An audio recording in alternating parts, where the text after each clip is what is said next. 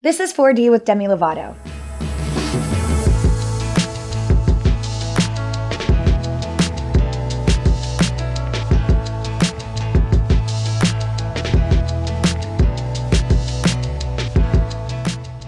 Whether it's combating racism, standing up for trans rights, or responding to the climate crisis, our guest today is here to remind you that you don't need to have all the answers, just the willingness to suit up and join the fight. Jameela Jamil is a writer, actor, host, and advocate. Her community allyship platform, I Weigh, is focused on mobilizing activism and shifting harmful narratives in the process. And their tagline perfectly embodies today's conversation: progress over perfection. Stick around for a conversation with my good friend, Jameela Jamil. The ruby slippers. They're some of the most iconic objects in Hollywood history. A rare collector's item, worth millions.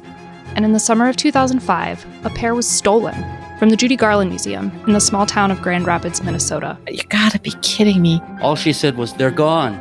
They were gone for about 13 years, until one day, they mysteriously reappeared. Finally, tonight it wasn't the wizard, but an FBI sting that turned up perhaps the most famous slippers in movie history. And it might sound like that's where the story ends.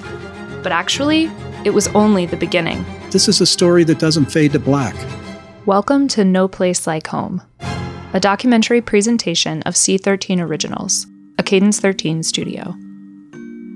Although the shoes were eventually recovered, there are more questions left than answers. Not just about the ruby slippers, but about Judy Garland herself. Please listen and follow No Place Like Home, available now wherever you get your podcasts. Hello, Jameela. Hi, how are you? I'm so good. It is so good to see your face. It's been way too long. You're one of my favorite people on the planet, actually. And so I figured I'd give you an opportunity to introduce yourself. I like to give my guests the opportunity to describe themselves in whatever way they want. You can get as creative as possible or not. Okay, I think I'm going to stay literal and just say that, hello, my name is Jameela Jamil. I'm one of the more divisive people on the internet. I am an actor, I am a writer, I am a host, and I'm also an advocate for many causes, mostly centering around mental health space. And I think I'm probably more known for my work within the eating disorder space. I have some very strong feelings on diet and detox teas that you may have come across. Oh my God, me too. That's it.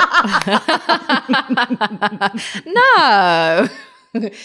You're normally so quiet about these things. We both are. We're the most quiet people on the internet. What are you talking about? And just, we're beloved, you know? We're so just loved. Beloved by everyone. Everyone loves us.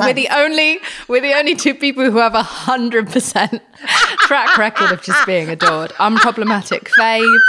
We get it right every time. It's crazy, isn't it? Like we shoot and we score, Demi. No mistakes. Touchdown!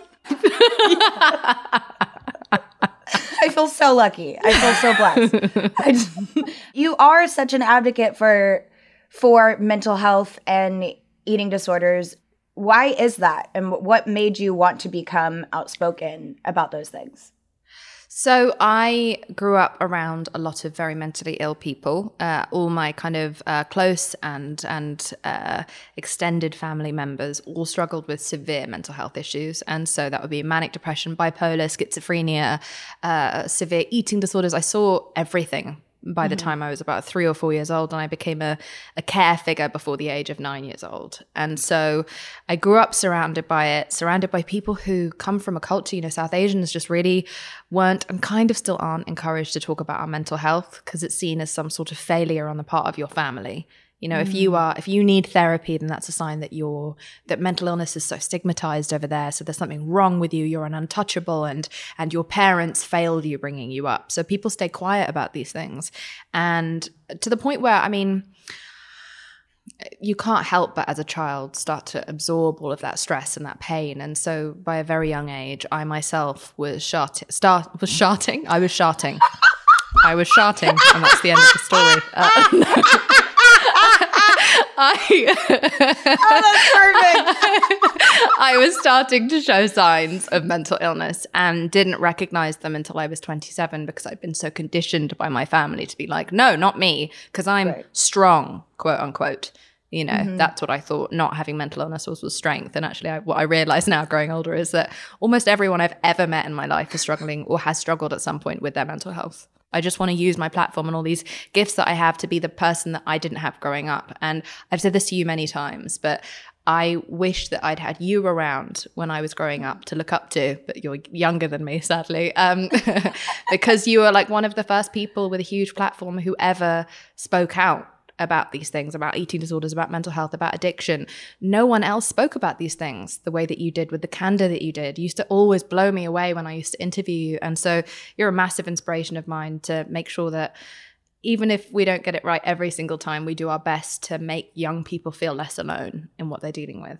Yeah, absolutely. I mean, I feel like I really related to you when I first met you. I was 16 and I was in London, and I remember we exchanged numbers, and I was like, this girl is so dope. I want to hang out with her. It's been amazing to get to know you over the years, but then to be able to like have our friendship evolve into being able to call each other when we're struggling or when stuff is going down on the internet and I feel like the whole world hates me. I'm like, Jamila's in my corner. Totally, but also like we fight. We can fight and get through it in a really grown-up way. That part of our friendship in particular of how we get through debates is one of the things that I value the most about you, where there's such an empathetic approach to each other's like opposing opinion on something. And it's something that is so rare nowadays. Like so much discourse is around point scoring, especially online. And I feel like we always come at everything with each other with our hearts first. Yes. In the hopes of finding an actual resolution. Whereas I feel like very little discourse on the internet now is about finding a solution. It's about point scoring. It's about shaming the other one for not coming at this from the right angle at first. Right. And it's about superiority. And I don't ever feel like that in our friendship. And I really appreciate that. I really appreciate that from you, because I look at you as someone who, I mean, I really do look up to you as an activist and advocate for mental health and all these things. So it's funny to me when you're like, I wish I had you growing up. It's like, I'm glad I had you growing up, because now I want to be the advocate that you are. And it's so important that we surround ourselves with people who we want to be like or aspire to be like, because it just draws those better qualities out of ourselves. I think in this day and age of the cancel culture, you know, what I think is so impactful is when I may post something or say something, and if it rubs you the wrong way, I love that you can be like, hey, are you okay? Or what did you mean by this? And I can be like, hey, this is where I'm coming from, and we can talk. It's like, that's what we need to have, is compassion and empathy for each other, instead of you're done because you said something wrong. It's like we're all works in progress. 100%. And look, I think there are huge, tremendous, overwhelming benefits to cancel culture, because they are the only kind of real. It's so funny when people talk about freedom of speech being attacked. Ash Sarkar, who's an amazing activist, was recently talking about the fact that actually cancel culture is the only form of free speech that people who don't have money and who don't have power have. Oh, wow. And I think that was such a perfect way of putting it when she talks about the fact that, you know, it's often like the people who are most complaining about cancel culture are powerful, often white, often men, cis straight men who are complaining about cancel culture, or straight, you know, women as well. I think we've seen in the media, and they're complaining about having their voices strangled because they're so accustomed to having always had the mic. Right. But I totally also see where you're coming from, that we don't look at any discourse. Like I think the term is like shadow boxing, you know, when you're just so ready for everyone to have malicious intentions, to the point where we no longer know how to separate ignorance from evil. We no longer know how to register whether or not someone is trying to actively harm others, or us maybe, or whether they're just a product of their environment. Or maybe they're in pain and they can't see their own pain to like understand a constructive way to approach a subject. Yes. And so I think we would all have an easier life, an easier time, if we at least tried to give people the benefit of the doubt of maybe just not knowing any better, rather than completely knowing what they're doing. Right. I think that's oftentimes the pressure that gets put on us too when we are trying to speak up about something that we're passionate about. It's like, we don't have all the answers either. And another thing that I love about you is the humor that like you bring into all of these equations, because there is something really healing about allowing yourself to laugh. Mm-hmm. We can laugh about how fucked up that voice is in our head, that eating disorder voice. We can laugh at that. Why do you think it's so important to tie in humor to your activism? Well, look, it's not for everyone, but it's my coping mechanism. And it's how I learned how to not always cry from all the pain around me, was to make myself laugh, or how to make, to make other people laugh, especially the people in my family that were so sad. And so being the clown of the family was how I would be able to cheer them up or make them day, or, keep them on this earth a day longer. And so I think that's my mechanism. And for me personally, I know that the things that have resonated the most with me in my life have been often comedy, because it's the spoonful of sugar that helps the medicine go down. I love learning when I don't even know that I'm learning. I like to make sure that I try, and I'm getting better at this over time, to point out how ridiculous the situation is to people rather than just preaching at them. Right. Of just making people realize that, isn't this fucked up? Isn't this ridiculous that that Photoshop is a norm now? Isn't Facetune ridiculous? Aren't detox and diet drinks and etc. and like mental health and racism and all of these different things. I'm not saying that all of these things are funny, but I'm definitely more into pointing out, like, what are we doing? What the fuck are we doing? Right. How are we allowing this? How is anyone justifying this? And I think in mocking those things or finding the ridiculous in them, sometimes that can be an easier way to get through to someone. Yeah. Especially in such a combative world. Sometimes that's been an easier way in for me. And using humor in particular in my like eating disorder work, like when I made that incredibly disgusting diarrhea video of me pretending to be an influencer selling detox teas. Have you seen this video? No, I need to see it. Oh no, it's so disgusting. I'll send it to you after this. But I made a piss take of, very famous influencers if they did a realistic video of what a diet tea actually does to you. And so I do half of it on the toilet, shitting my heart out, like screaming and shitting at the same time. And that video went viral around the world. It was on the news in Japan, in India, in Australia.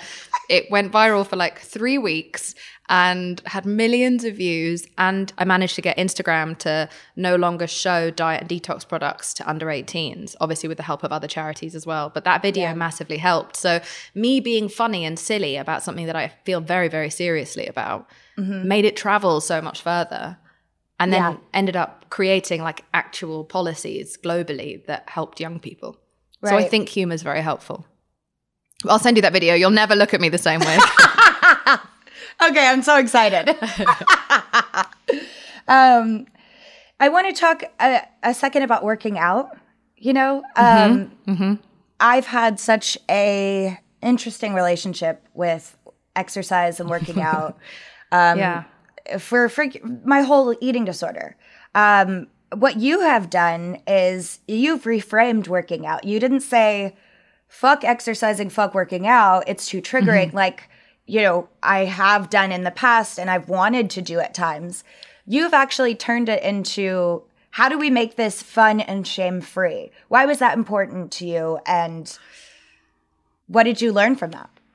Because I didn't exercise after I got out of the worst of my eating disorder when I was younger. So after the age of 20, I didn't realize I still had an eating disorder. I thought I didn't just because I was eating a few things a day. I had an eating disorder for a good 20 years. But those first 8 years in particular, I was very, very severely anorexic, and I would exercise almost as a way of purging. I would compulsively exercise.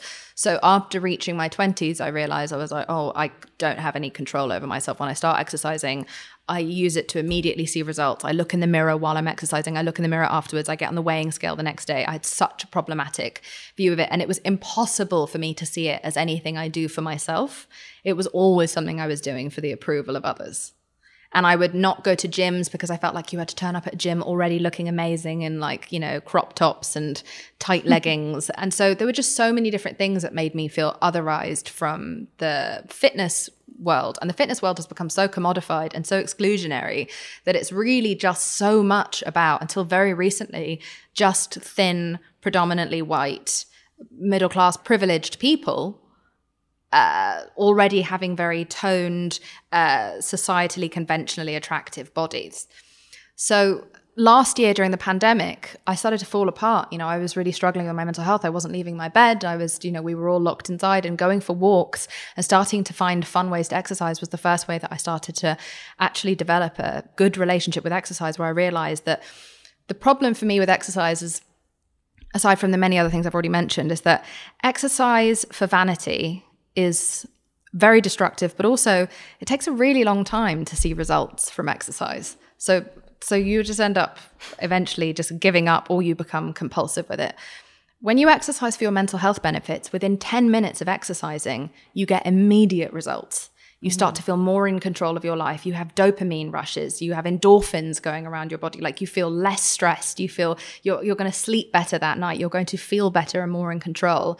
And so once I started to realize that, I was like, okay, fine, that's it. I'm going to re-enter the world of exercise, but this time only for my mind. So no more tight clothes, all baggy clothes, baggy t-shirts, baggy tracksuits, no mirrors. I'm going to have a delicious, sugary snack throughout my exercise to motivate me to do those squats or to do those star jumps. I'm going to try and change the way that my community exercises and get people back into exercise, because it's pushed everyone out. People with disabilities, fat people, brown people, black people, like all different people have been just left out of it because of commercialism and capitalism. So I want to bring all those people back in and be like, we're not doing this to look a certain way for other people. We're doing this to feel amazing right now. We're going to take our lives back together right now. We're going to eat toast with jam on it while we work out to disco music. And so on Saturdays on my IG Live, I have a personal trainer. We both wear baggy clothes. We listen to disco music. My dog is involved, even though he doesn't want to be. And we eat like snacks and just have a really silly, fun dance. And I get the most messages I ever get when I do it, because people say they haven't exercised in 10 years because of how disgusting our exercise industry is. So that's where I'm at now. So I'm just not working out for weight loss at all. Good. I don't even have a full length mirror in my house. Wow. Okay, so that brings me to my next question. What does your ideal bathroom look like? No mirrors, no scales. What does it look like to you? I eat and food goes all down my hair. So I need some sort of mirror. It's like I'm very it's crazy. confused. It's like I don't know if I'm actually swallowing anything I'm eating, because it's just like this massive shit down me every time I eat. So I need some sort of mirror just to check myself before Honey, I'm going to get you a hair tie. Yeah, I know. I really understand people with beards now, the kind of the stress of that upkeep. But so I want a small mirror. I want nice, chill lighting that isn't going to make me examine my face. I don't really look in that mirror too much, and it's just not got too many products that remind me of what I need to fix in it. It's a very chill, simple, lots of fluffy rugs, and there's a snack in my bedside drawer nearby, because I have to eat the second I wake up. I need to have something sugary the second I wake up to motivate me to face this horrible world. So that's what my ideal mirror looks like. I don't have any, my ideal bathroom looks like. I don't have any full-length mirrors in my house. I wear predominantly baggy clothes. Very occasionally I'll wear something tight or revealing. But it's not because I'm trying to make a statement for anyone else. It's just because I'm trying to take back ownership of my body, which has been really hard to do in this industry, because this industry, especially with young people, really scrutinizes us to within an inch of our lives. And as you and I both know, we've spoken about privately many times, it forces us to learn how to scrutinize ourselves, and we become our biggest enemy. Right. And so the baggy clothes for me, whether I'm working out or not, are just a way of me taking ownership back of my body and no longer making it a part of this industry to be able to scrutinize or judge me over. And I can sit however I want and not worry about what anyone else is thinking about me. I'm just comfy. Yeah, I love that.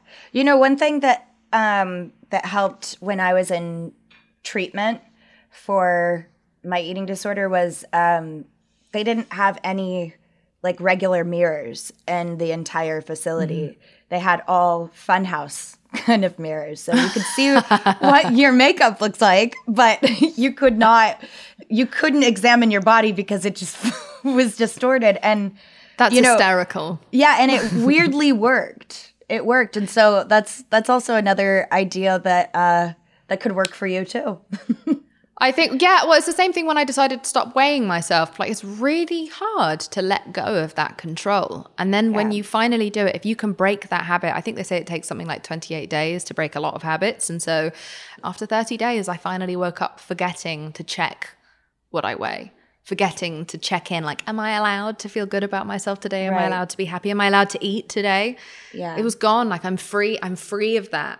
And I'm free of looking at myself in the mirror all the day. Now I only look in the mirror first thing in the morning normally to, I don't know, like put on some eyeliner or check that I haven't like spat down myself. Poor James. And then last thing at night to clear the food from my hair and moisturize and exfoliate and shit.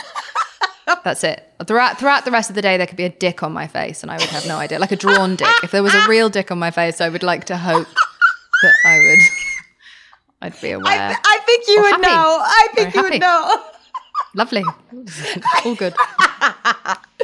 As someone that is so outspoken, is there something that you want to discuss more? Is there something that you feel like you haven't discussed enough?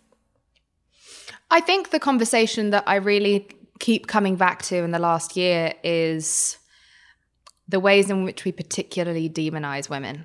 How hard we are on women in the public eye, be them politicians, being athletes. Look at how hard we have just been on Naomi Osaka as a society, celebrities, of course, royals.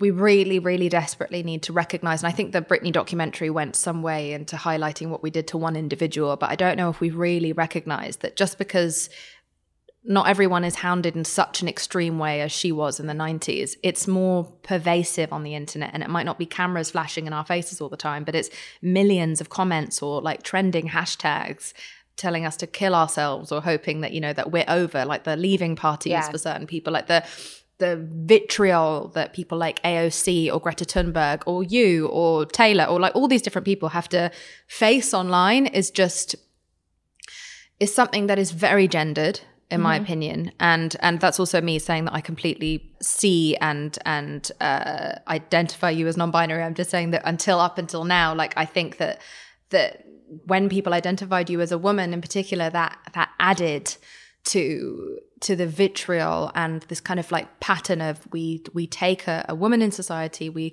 put her up on a pedestal, and then we overexpose her to the point where people become sick of her face, and by that point she then becomes primed for smear campaigns, taking her words out of context, creating inflammatory headlines, and then the world by that point is ready to bring her down. And then the way that we enjoy the fall of a woman, the way that we actually go looking for things to bring her downfall, we'll go back 10, 12 years through her tweets or take interviews that she's done as far out of context and make them as inflammatory as possible. The sport that there is around the downfall of the woman. And then we destroy her. We almost make her cancel herself and step out of society. And then we move on immediately to the next. And it's just woman after woman after woman after woman. And before, it used to be harder to spot the pattern because there were so fewer celebrities, so fewer women in politics, so fewer women in sports who were big names. So we would only see this happen once every 5-10 years. Jane Fonda, Princess Diana, all these different people, Gloria Steinem. But now we have so many public figures, so many more women in power. In different sectors of the world. Now it's happening so often, especially, even to these young TikTok stars who are like 16, 17 years old, that we're able to see the pattern and we have to be aware of it, and we have to register that when we offer our algorithms, our clicks, our likes, if we add fuel to the fire, if we participate in these like vitriolic hashtags, we are funding patriarchy. Right. We're funding tabloid culture. We are the new tabloids. TMZ has no power. We are TMZ. Something that you said I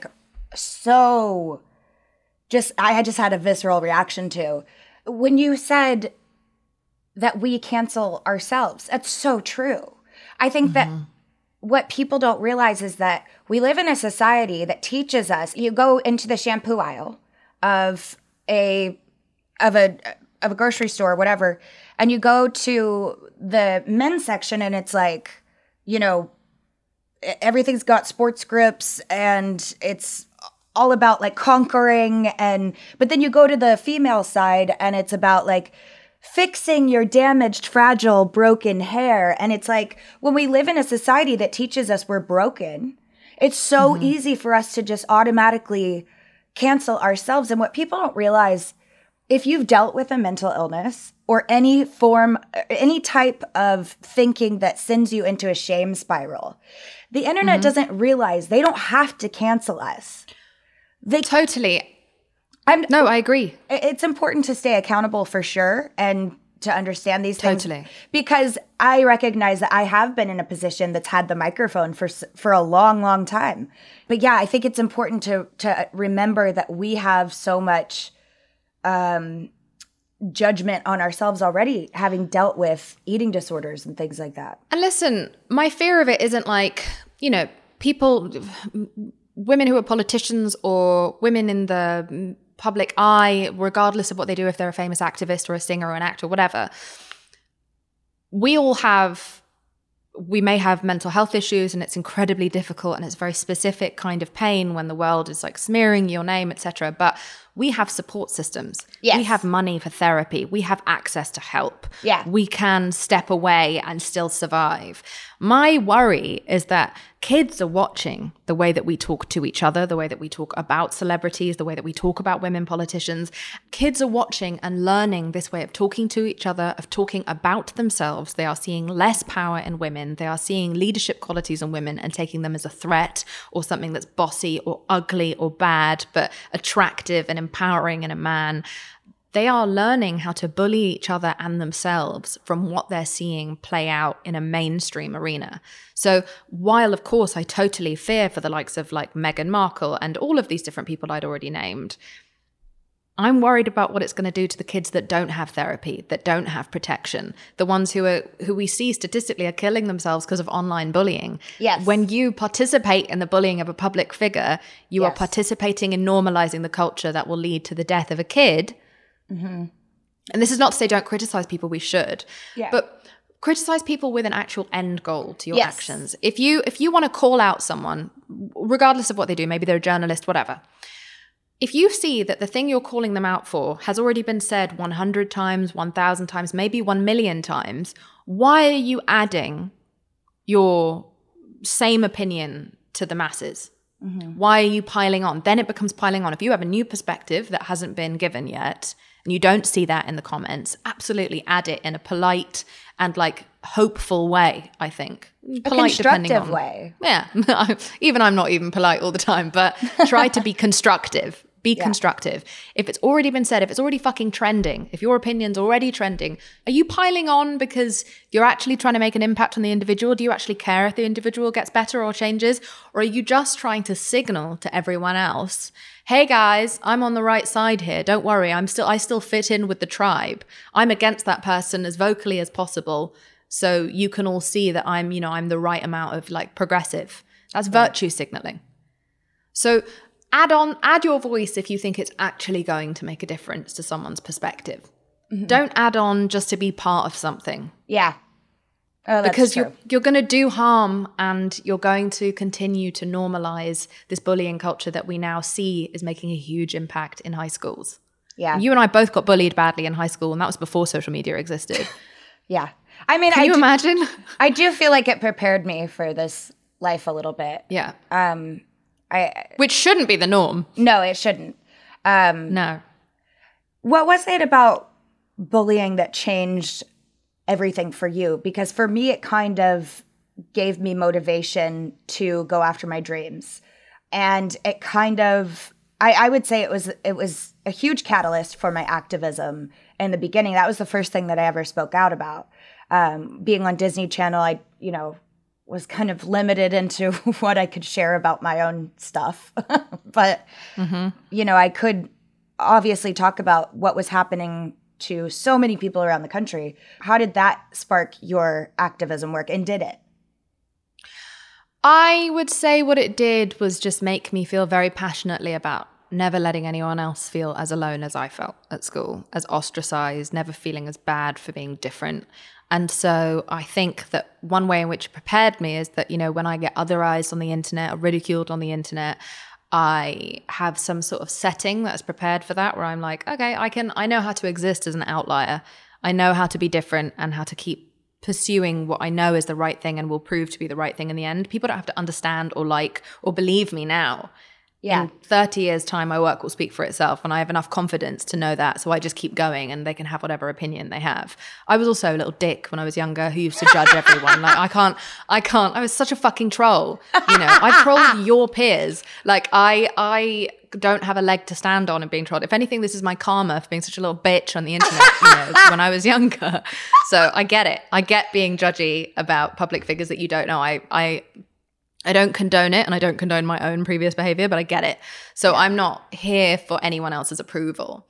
But mostly, I felt really, really sad, and I felt really misunderstood. And so everything I say on the internet is me trying to speak directly to that kid who, you know, who may be out there, who feels misunderstood or alone in their experience, or who's judging themselves because they think they're the only one. I want them to know that I have fucked up way harder than you ever can. I've made more mistakes. I've been more embarrassed. I've done it all, and I'm still here.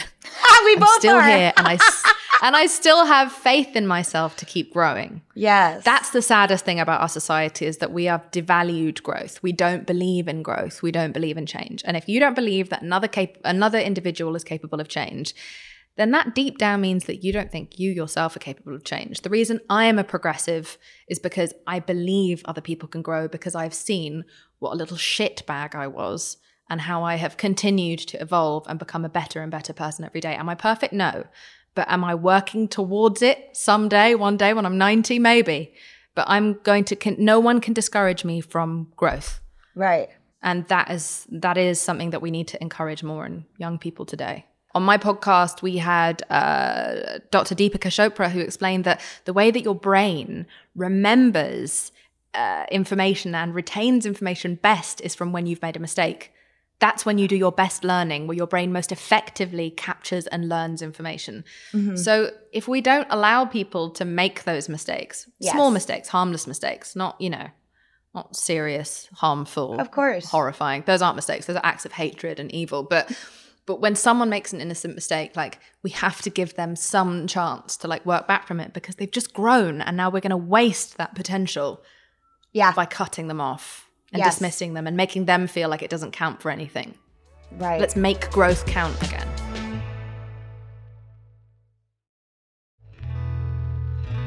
You started an incredibly impactful movement, which I just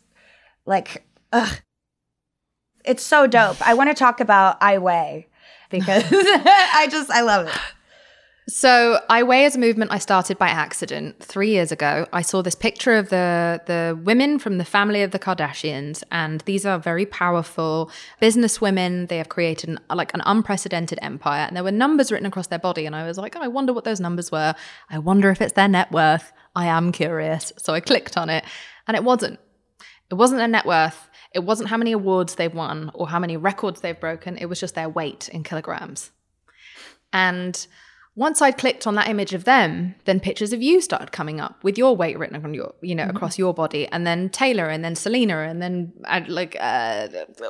multiple different women in this industry started coming up with their numbers written across their body. And I was like, all of these girls have done something really amazing and really impressive, and why are there no pictures of men coming up and what they weigh? And actually, you cannot find a group of businessmen or any male celebrity with his weight written across his body. It doesn't exist unless he's a UFC fighter. That's the only time we care what a man weighs. Right. So I just realized, I was like, wow, God, 20 years after I first developed a severe eating disorder, we're still reinforcing the belief system that I had as a 12-year-old, that my worth in this society is defined based on a number on a scale. A number on a scale is still allowed to tell me if I'm allowed to feel good about myself today, if I'm worth anything, if I deserve respect or love or sex or care. It's all determined by this fucking kgs. So I decided to write on Instagram, you know what I weigh? I weigh the sum of my motherfucking parts. I weigh my relationship. I weigh my orgasms. I weigh my bingo wings. I weigh my financial independence, my activism, my friendships, etc. And I posted it on Twitter. I had a very small following at the time. I didn't think it would do anything, and it just went so viral that within 3 days, 10,000 predominantly women had posted back what they weigh in the same kind of format. Oh, cool. And so I started an Instagram account just so I would be able to leave it somewhere because I thought it was just a beautiful moment. And now here I am 3 years later. It's turned into a podcast, a YouTube channel, a company. We now pay for other young activists to platform like their own interview shows. We're a production company and we put out mental health content, and it's become a full movement, and we are working on 3 bills at the moment to protect young people and their mental health. And we have like almost 1.5 million followers of like dedicated young advocates and activists who are all here to learn. And the premise of what I Weigh is, and I feel really passionately about this, is that we're not here to judge you about where you're at. We're not here to make you feel bad about what you don't know about yet. There's enough of that on the internet. Right. We're just really excited that you're here and that you want to learn. And I'm stupid as fuck. And if I can learn, and I'm learning in real time on my podcast from people much smarter than me, and if I can learn, you can come and learn with me, and we will all learn together, and we won't judge each other. We'll just make each other feel really excited about our collective growth. And that's what it is. It's a safe space on the internet for people who want to become advocates, but maybe don't know all of the answers yet, or maybe they haven't met people like the ones that they want to protect. Yeah. Oh, that's so great. That's it. I love that Thanks. you're providing platforms for people to make their own content. That's so incredible. Yeah. So we started doing that last summer, and I pay for the entire company by myself. It all comes out of the wages that I make from TV work. And so that pays for it because I don't want to answer to a man or anyone else. Yes. Oh, So yes. I fund it all by myself. Yeah. Because Wow. I want to be able to give platforms to people who have 1,000 followers rather than only working with celebrities, as impactful as that can sometimes also be. Wow, that's so awesome. I love that. That's incredible. Thank you. And thank you for being so supportive of it from the very beginning. Oh my gosh, absolutely. I mean, every time that I say that I aspire to be at your level of activism and advocacy work, like it's very true. Although, you know what? I've stopped calling myself an activist, Demi. Why? I have stopped because I think, and you can we can fight. So I worry that women in particular, I think after like Me Too, but not just women, like celebrities, all celebrities, regardless of their gender, if they stand up against anything, if they make a stand, if they direct their platform and power towards something, we get given the title of activist very, very easily. But we're not in the grassroots, you know, we're not on the ground, like Right. taking actual literal rubber bullets Right, and risking right. our safety and getting arrested, not in the safe way that some celebrities go and get themselves deliberately arrested where they know beforehand that they're going to be released, etc. safely. No, I'm not dissing that. I'm just saying that's very different to a protester in Oregon getting arrested where they don't know if they're ever even going to be seen again. So I think that because of that, I want to chill on calling myself an activist because that's a very, very serious title I want to try to give to those who don't have my power and protection, who are on the ground risking it all, whereas I'm doing this from a fairly cushy seat at the back. Mm-hmm. And so I call myself an advocate now, where I know that I'm using my platform to shed light on what they're doing. Does that make sense? Yeah. I'm not coming for everyone, and they're definitely like Jane Fonda and there are certain people like throughout this industry who really have just like she literally put her life on the line. Yes, she for did. activism. Yes, definitely. But I think I want to try and keep that very special title for those who are risking it all. That's my personal take on it. Oh, that's great. Yeah, that's incredible. God, this has been so much fun, and I love getting to talk to you. Just even I love talking to you too. even if it's just us and eating ice cream or on the phone, whatever it is. It's the funniest thing is like I see people who talk about you or talk about me or people like us on the internet, and they think that we're so serious and like we take ourselves so seriously, and that when we're like tweeting, we're tweeting like with this sort of posture. We're just like, I have something really important to say and it's going to change the world. It's like, we're not. We're just figuring it out, and we're just trying to do our best, and we're trying to be helpful, not always nailing it, not taking ourselves at all seriously, not considering ourselves the authority on anything. Yes. Just knowing that we all in the world, all of us, whether you have followers or not online, we can't wait until we are all experts and perfect on everything before we step in to help. You have to scrap in and take the L when it comes, and just like wherever you're at in your knowledge, jump in and just try and fucking help. Get scrappy, get messy, embarrass yourself, but help. Try. Yeah. Don't wait until you have a PhD in the subject that you're trying to help in. Know something, be careful, listen to those who know more than you, platform them. Yes. But get stuck in now. Don't be so egotistical and afraid of criticism that you don't, because most of our peers don't join in the important conversations at all. And it's fucking disappointing, because you and I know them in person and we know that they have strong opinions on these things, and they don't say fuck all about it publicly.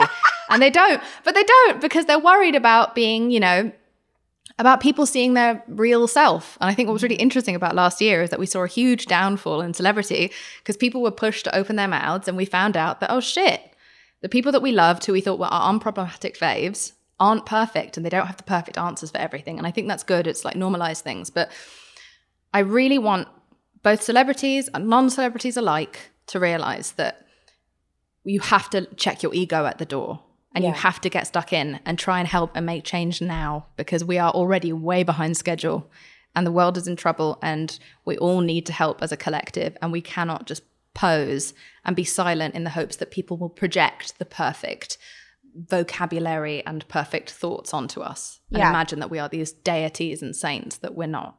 Yeah, no, we're definitely not. You're so chilled and unpretentious and like fun, and one of my favorite people to talk to. Thank you. If anyone can vouch for you not taking yourself too seriously, it's me. Like, you have a great sense of humor about all of this, but also an incredible understanding of compassion and how change can really happen. Well, that's just it. I actually want change. I sometimes wonder if some of the people online or in this world, or journalists, do they actually want change? I know. Or do they just want a fight? Like, do you actually want things to get better? Do you believe in things getting better? Because what is the point of activism if we don't fundamentally believe change is possible? Right. Why are we out here fighting if we don't think that people are capable of becoming better, and if things aren't capable of getting better? Right. So I just have a lot of hope. Maybe I'm naive, but I think you have a very healthy outlook on everything.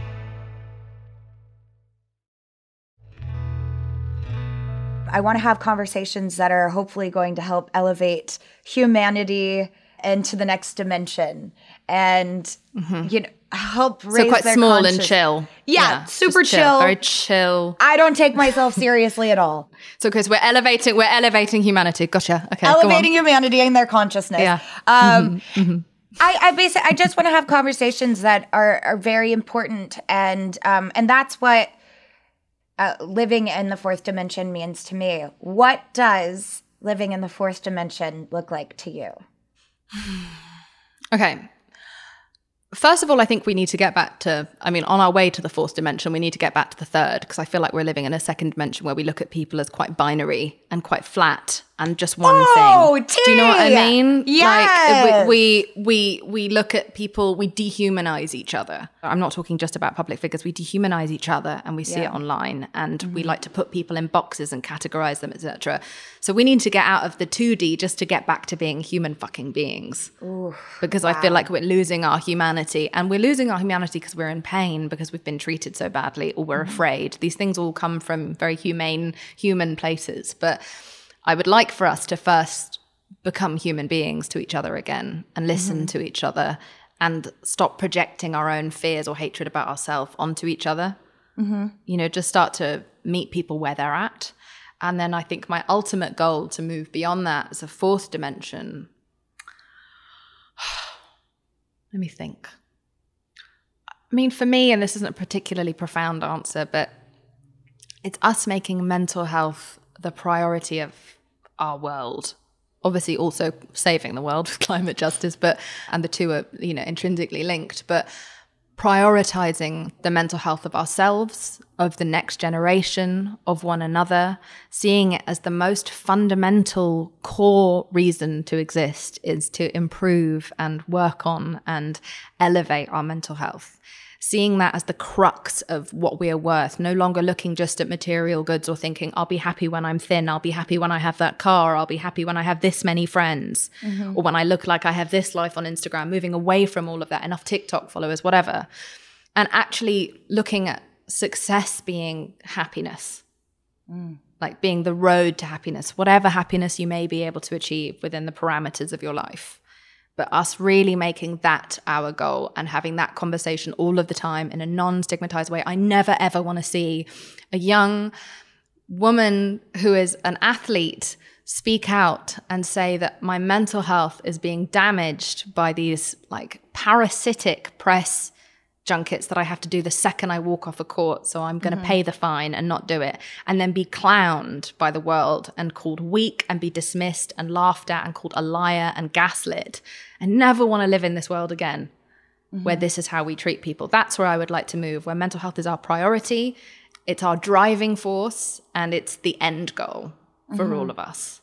That was such an amazing answer. I love just trying to get back to 3D before we even get to 4D. I know. I mean, that really is it. Like, I think we're so far away from 4D right now because we've rolled on back to 2D. And so we'll see. But, you know, it's everything that I'll keep fighting for the rest of my life. Big old annoying loud me. Well, I'll be right there with you. Yeah. I love you. You're so awesome. Thank you for coming on here. And I hope to see you extremely soon. Is that a thing? Oh, no, we're done Very here. soon. We're done here. No, we're done. I never want to speak to you ever again. This is what did it. Yeah. I'll see you soon, my love. All right. I'll see you later.